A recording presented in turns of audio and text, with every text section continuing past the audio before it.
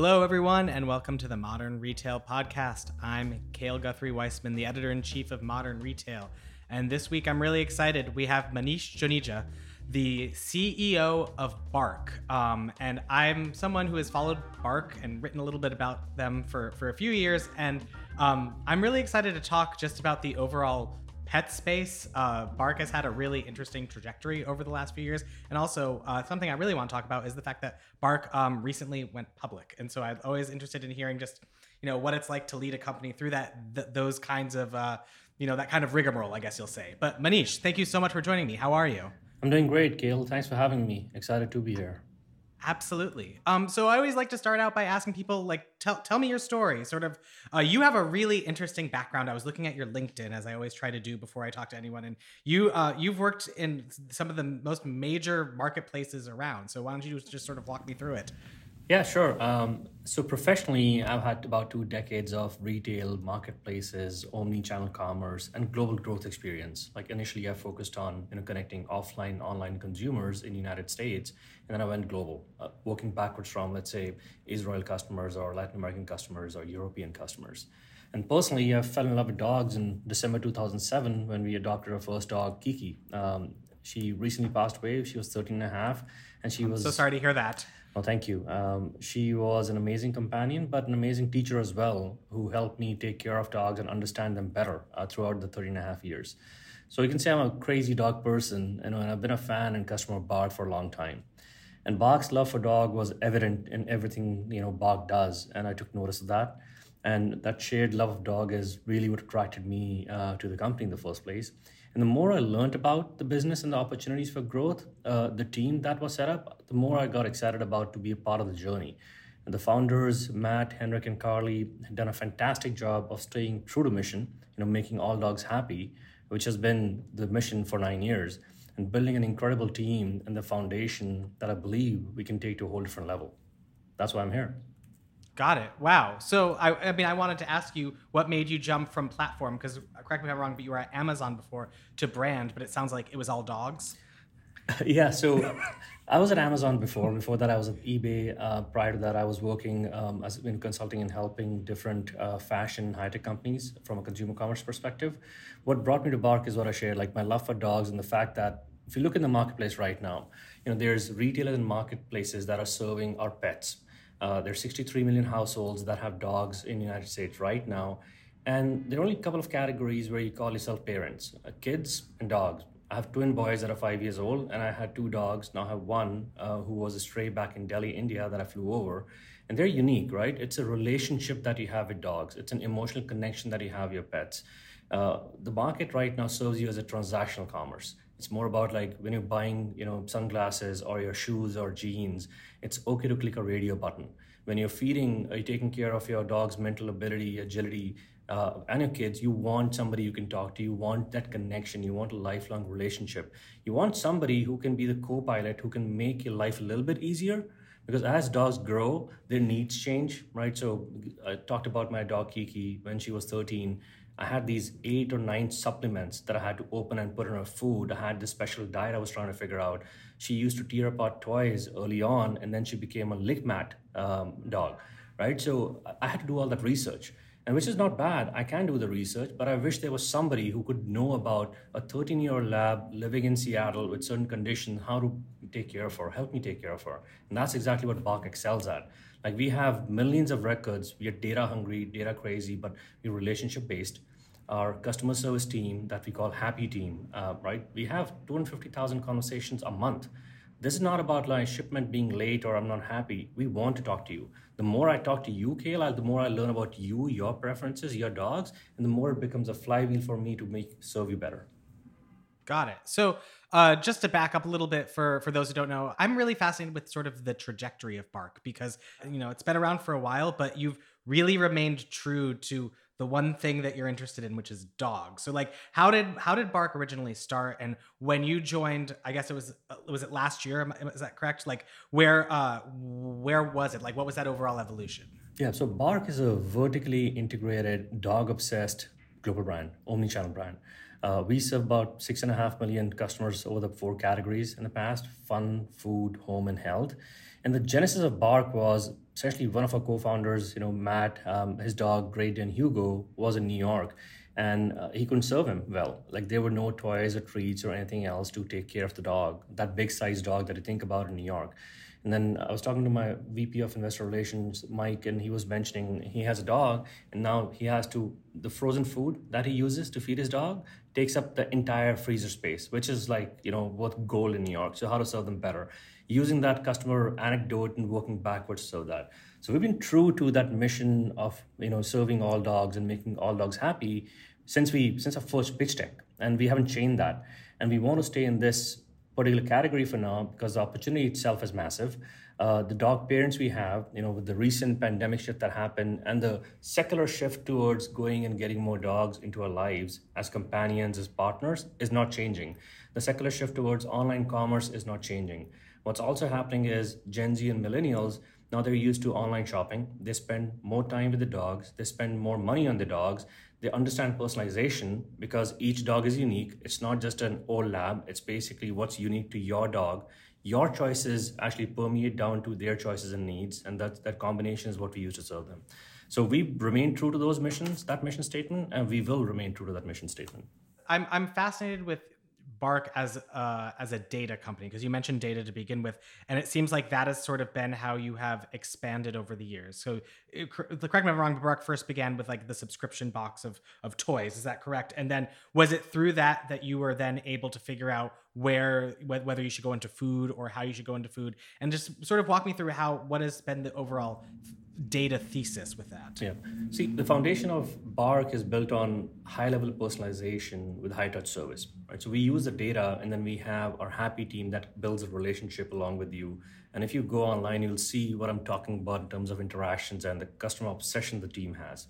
We have sophisticated machine learning base that we built over the past almost a decade, and that is data-oriented, coupled with those service teams, make us really, really strong.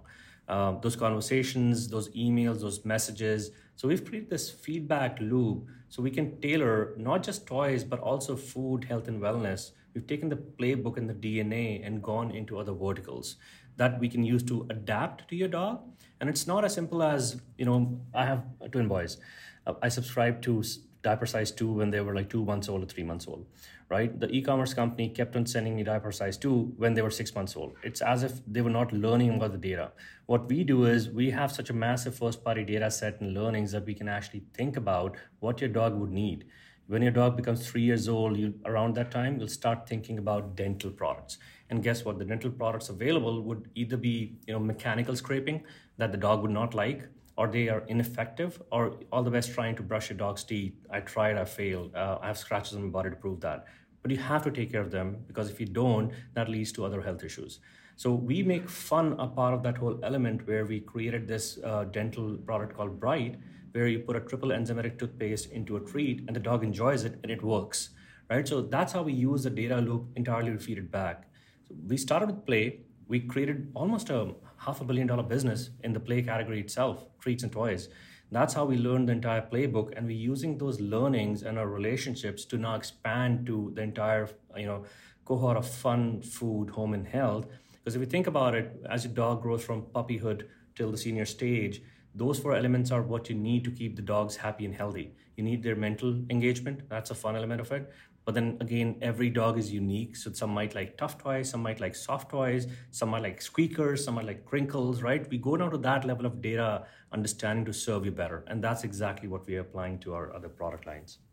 So I want to talk with you about sort of what your major goals were when you stepped in. But I think an important sort of prehistory to that is what Bark experienced in 2020 as a whole, because there were a lot of different things I'm sure the business experienced, both with more people getting dogs, the e-commerce acceleration, all that. So can you just walk me through sort of what happened to Bark's business when the pandemic first hit?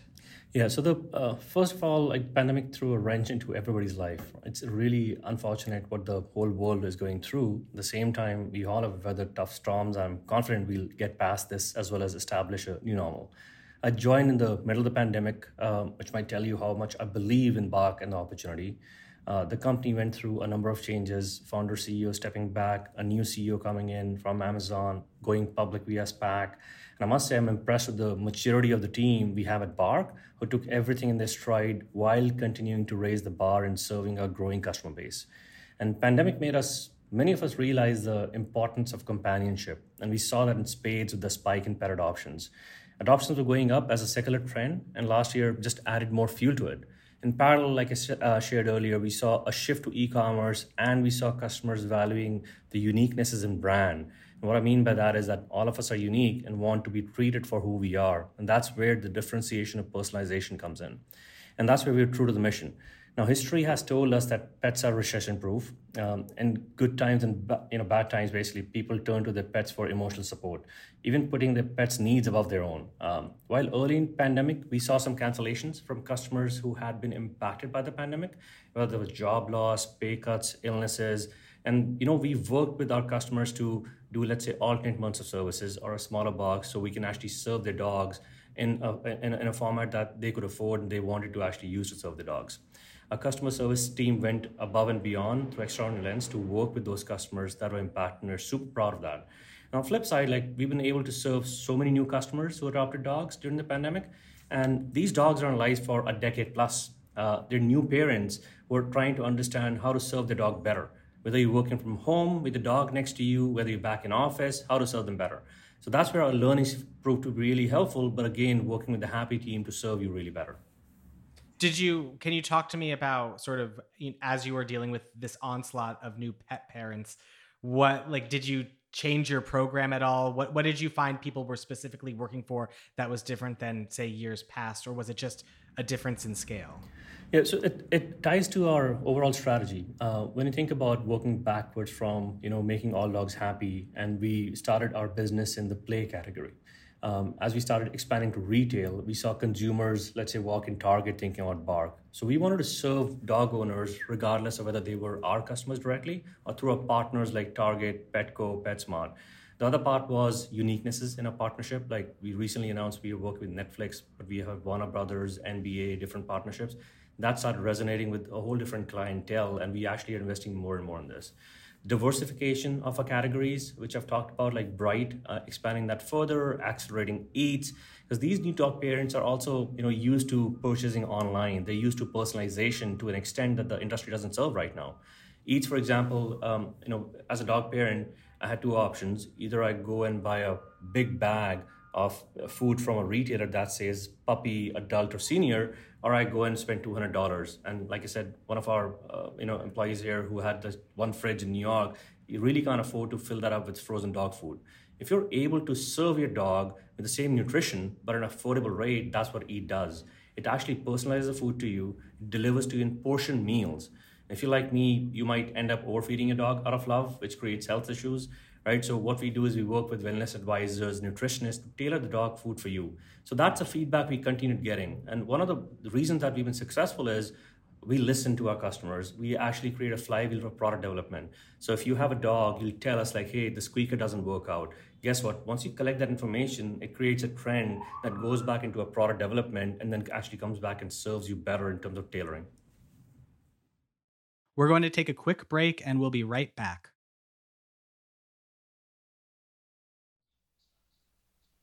Okay, let's talk about the partner strategy, because I'm always fascinated with, I feel like it's a very popular growth plan now, a scale plan now for digitally native brands to seek out retail partners. And I think that Bark is, a company that's been doing it for a little bit. And I want to hear sort of, how do you go about choosing your partners? And do you view that as more of a brand marketing play or a revenue play? Like, I imagine that you would prefer the target customer to go to barkbox.com, but also they're at Petco, they're in Target. So how do you overall view that? And how do you choose the retailers with which you work? So it's again, we work backwards from our mission, which is making all dogs happy, right? So we know that they're consumers that might be, let's say, e-commerce transaction consumers before they come online and engage with us on DTC, direct to consumer business. We want to serve you. We work with partners that share that mission. So we have Target, Petco, PetSmart. We actually talked about Lowe's. The difference is it's not just simple products that we place on their shelves. We actually design and work backwards from their customer because everybody's customer is unique. Somebody walking Lowe's is different than somebody walking Target. Yes, there's a one overlap, but they're looking for something different. You can buy a $6 toy in Target essentially, right, if you walk, and then you can come to us. So we try to serve you as a partner through our products in those basically stores right now. That's one part of it. Second is yes, it raises brand awareness, right? It's a part of the strategy to serve you, raise box brand awareness, get you engaged, and get you back into the ecosystem as well, so we can serve you better. The more data I have for you, the better I can serve you. But we're totally okay if you want to buy a toy or a treat or a different like dental product, Target, or Petco. They're great partners for us. Second part of it is I talked about our licensing deals that we've had with different partners, right? So when you get a box from us, like that's a difference. A lot of boxes will give you curated products, right, where there's a bunch of stuff mixed in. We actually obsess about the themes we develop. We look at themes months out. We work backwards with the partners.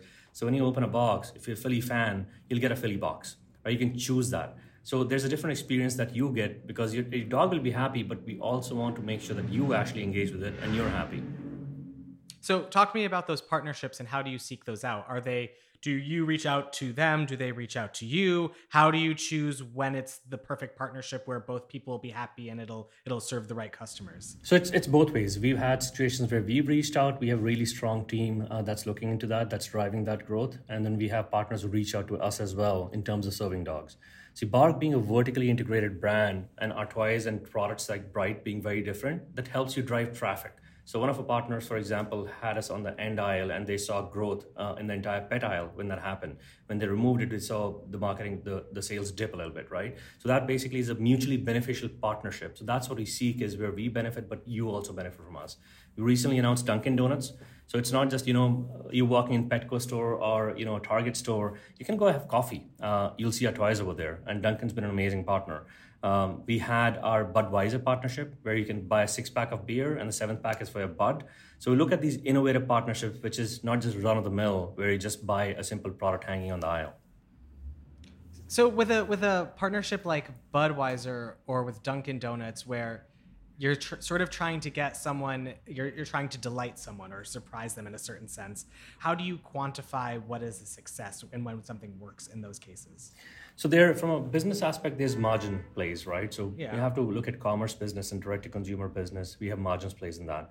The way we look at it is like when you think about a cohort in the country that does not have that much awareness of our products. If we build a partnership in that region, it raises awareness. It drives the traffic back to us, right? We are able to serve you better. You know what Bark ecosystem is. Next time you go to a store, you look for our toys. So we've seen that play out really, really well. In terms of our licensing partnerships, the feedback we received, for example, the Philly box was an example I talked about, right, from a football perspective. That was pretty awesome because we were hearing from customers about, hey, we want to have XYZ experience. Like, what about this? So we gather that feedback. We go and find those partners and build those boxes to serve you better. Success for us is defining and making sure we can serve you and dogs are happy. Success for us is also the margin aspect of the business that we actually create, commerce, which has grown, which in our quarter results we shared basically was growing pretty rapidly alongside with direct-to-consumer business. Yeah, absolutely. I was going through that. It seems like things are going great. Can you talk to me a little about how you sort of walk the line with your subscription business with all of these other sort of programs that you're going? It seems that, your ultimate hope is that people buy Bark, but also that they probably get a subscription. And that way you'll have recurring revenue and your cost per customer, whatever, will go down. How has that shifted as you've done these scale plays, made these national partnerships and done these, other deals working with different brands, and how are you thinking about subscriptions now? Subscription is the bread and butter. That's the core of our business, right? So we're fortunate to have subscription model where we can actually forecast really well, right? Our LTV to CAC is something that we really focus on, which is how much money is spent to acquire a customer and how much the lifetime value is. And that's been coming about 5 or 6. And when you think about like future growth, more subscriptions coming in, food is a subscription, Bright is a subscription. Now we're looking at customers coming in and adding more subscriptions to the business line, to the line. So when you look at that multi-subscription and AOV growth, like that's paying off. I think the second part of your question, Kale, is essentially the conversion of the traffic coming from commerce to direct to consumer. I don't have the number to share with you right now. What you're seeing is that when we launch with a partner in a certain zone where we haven't been, we haven't had that much penetration, we see people come from a zip code analysis perspective. There's not a direct correlation that I can share with you right now.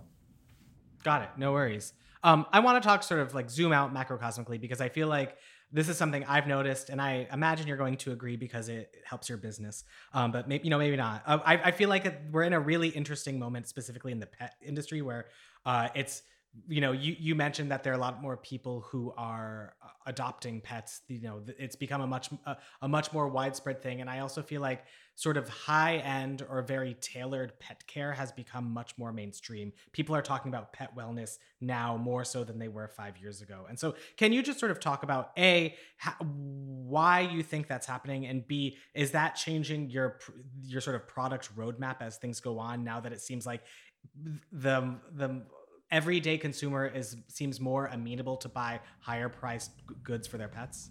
Yeah, so two parts of the question. First is I would say not just higher price, but higher value, right? So as the pet parents cohorts change, Gen Z and millennials coming in, where you spend more time with the dog, where you spend more money with the dog, because now you can see that reaction, especially for the past 1 year when you're spending so much time at home, they're part of your family, you get to know how to take care of them, and it makes personalization like very heavily driven to drive for conversion.